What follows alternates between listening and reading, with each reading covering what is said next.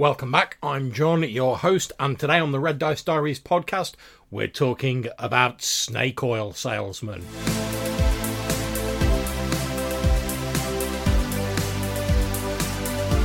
Now, as you may be aware, if you've listened to any of my previous rambles about tabletop RPG, particularly D&D and OSR games, I am really not a fan of magic item shops.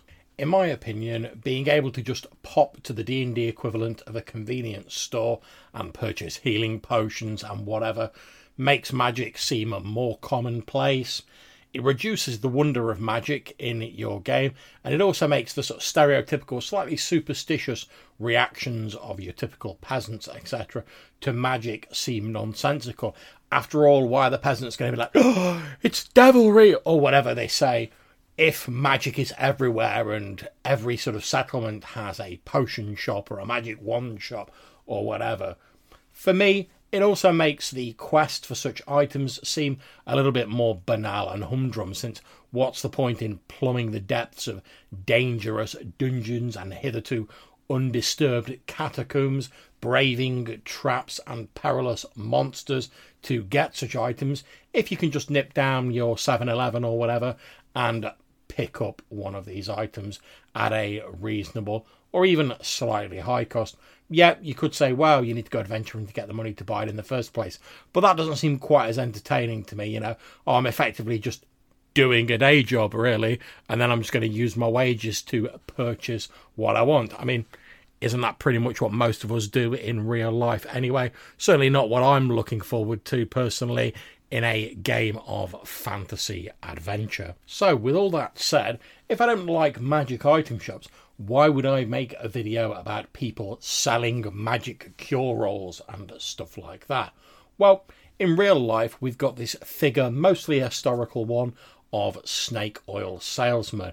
And I looked this up on the Cambridge Dictionary online to see what the definition of that was, and they define a snake oil salesman as someone who deceives people in order to get money from them. We commonly use the expression nowadays to refer to a con man, a grifter, or another person who attempts to profit by defrauding others. The term comes from the fraudulent cure-all snake oil that was sold by many in the past, primarily 18th and 19th century Europe and the US, to relieve those desperate for cures for various maladies of their money. So, why would you have people like this in your D&D game where actual, real world, in inverted commas, magic exists? Well, think about it. In the real world, we don't have magic or the supernatural in the same way as is often commonplace in a D&D world, and yet, by all accounts, many people were duped and taken in by the fabulous claims of the cure-all conman. How much easier would it be to persuade someone that you had a magical cure for all ailments in a world where magic and the fantastic is actually and demonstrably proven to exist? Now, you might point out that many peasants in D&D are fearful of magic. Would they buy such a cure-all if they believed it to be sorcery?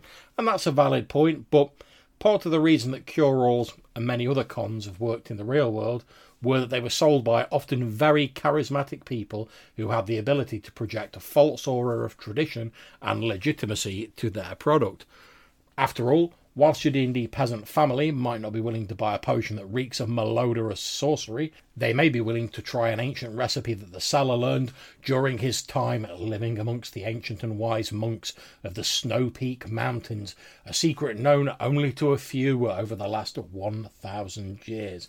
And let's face it, that doesn't have to be true, but it makes it sound mystical and magical, doesn't it?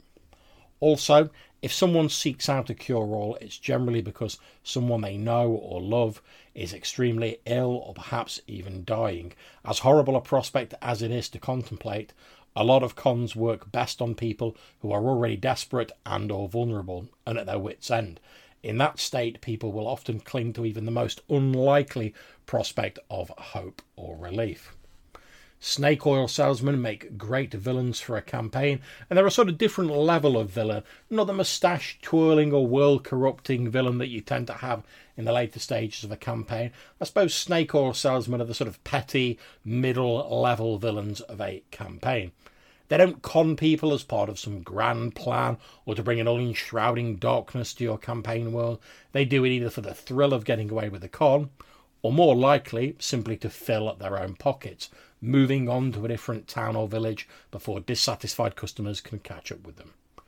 If you want to have a villain for just a few sessions rather than as a long-running antagonist, you can have the PCs come across a few villages where the conman has visited, and they come across people who have used the useless cure-all. Some of them might even still believe that the tonic has done them some good, and then they can track the route that the conman has taken across your campaign world, or at least the immediate area. It can also add an interesting moral wrinkle to your game if you want to bring that into your campaign. What if, after following the trail of the conman, the PCs track them down to a village, but when they rock up to apprehend them, the conman is defended by local villagers who sincerely believe that they're standing up for a humanitarian who is bringing them relief from their ailments? What do the PCs do? Do they prove the conman's villainy, or try to subdue/force their way past the villagers, taking the conman into custody, but perhaps damaging any potential future relationships with the people from that village? Now, this might not be much of a quandary if your group is a load of murder hobos who just merrily butcher their way through the villages, but even so, such actions are probably going to have consequences further down the line. The presence of snake oil salesmen in a campaign also throws up some other interesting questions. First of all, what ingredients are they using in their tonics? Are the ingredients commonplace? Are they rare? Are they harmful, or just simply ineffective? And there's no shortage of like mercury, for instance, and other substances that were believed to be some miracle cure-alls for maladies in the past, and that we now know to actually be quite toxic. Does the cure-all have any effect at all, even if it's not what's advertised? There were a number of cure-alls sort of back in the 18th and 19th century that acted as diuretics or had a mild sort of effect on the digestion and sort of helped things along a bit. So they did have an effect and people thought they were being cured, but it wasn't really the cure that they were being sold. And also, in a world where actual magic users and healers exist, what do they think of such con men? Do they think that they're actually providing a useful service so they're not getting swamped with requests for healing and whatever? Do they think they're terrible miscreants who are duping the innocent people? Or somewhere in between? Answering these questions could take your game in new and interesting directions without you having to introduce another major villain or great swaths of background information.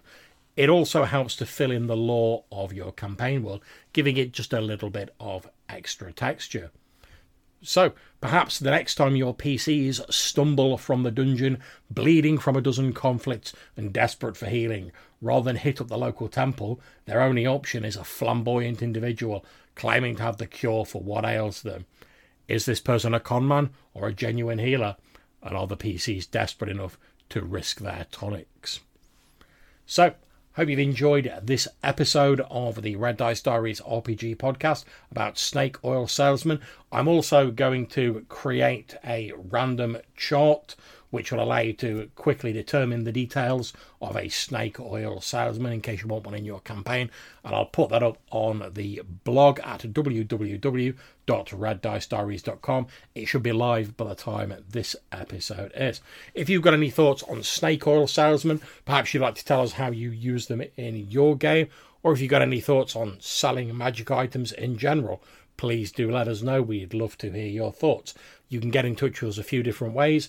You can leave us a voicemail using Anchor or SpeakPipe, links down in the description, or you can send us an email to rddrpgpodcast@gmail.com. So until we see you next time, take care, and whatever you're playing, have fun.